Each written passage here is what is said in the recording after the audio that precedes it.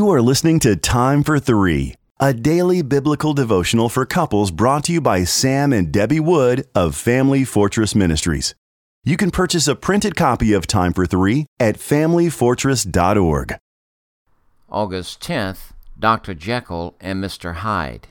Our scripture reading comes from Galatians chapter 1 and verses 6 through 10. I am astonished that you are so quickly deserting him who called you in the grace of Christ and are turning to a different gospel.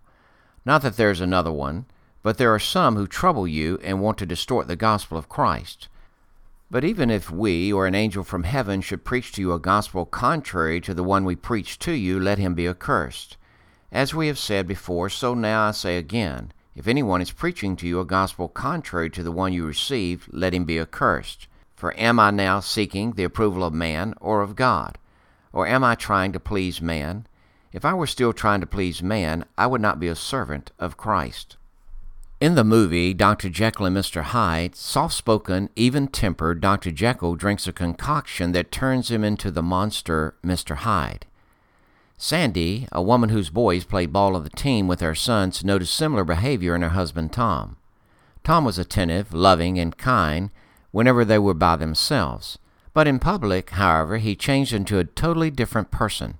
He no longer acknowledged or stood near her, or said nice things about her. Instead, he found pleasure in making jokes about wives and degrading women. Tom changed from the soft-spoken Dr. Jekyll into a monster called Mr. Hyde. Although she never confronted Tom with his apparent metamorphosis, Sandy became inwardly bitter and resentful. It was apparent that Tom was more interested in impressing his friends at the expense of his wife than in making her feel loved and cherished. In today's passage, the Apostle Paul addressed the problem of men who were preaching a different gospel depending upon who they were with. Paul was alarmed by this behavior and said that these preachers were being men-pleasers instead of God-pleasers. He testified that his only concern was in pleasing God. In the Bible's instructions for marriage, men are commanded to love their wives in the same sacrificial way as Christ loved the church. Because of a desire to impress other men, husbands like Tom practice a different lifestyle in public than they do at home. This behavior not only hurts the wives, but also openly denies the biblical example of marriage to other husbands who desperately need to see it. A wife who is a victim of such treatment needs to lovingly confront her husband. She should talk with him about the pain and embarrassment his actions have caused her. A loving husband will respond by asking forgiveness and by committing afresh to follow the example of Christ. There's no place in marriage for Dr. Jekyll and Mr. Hyde.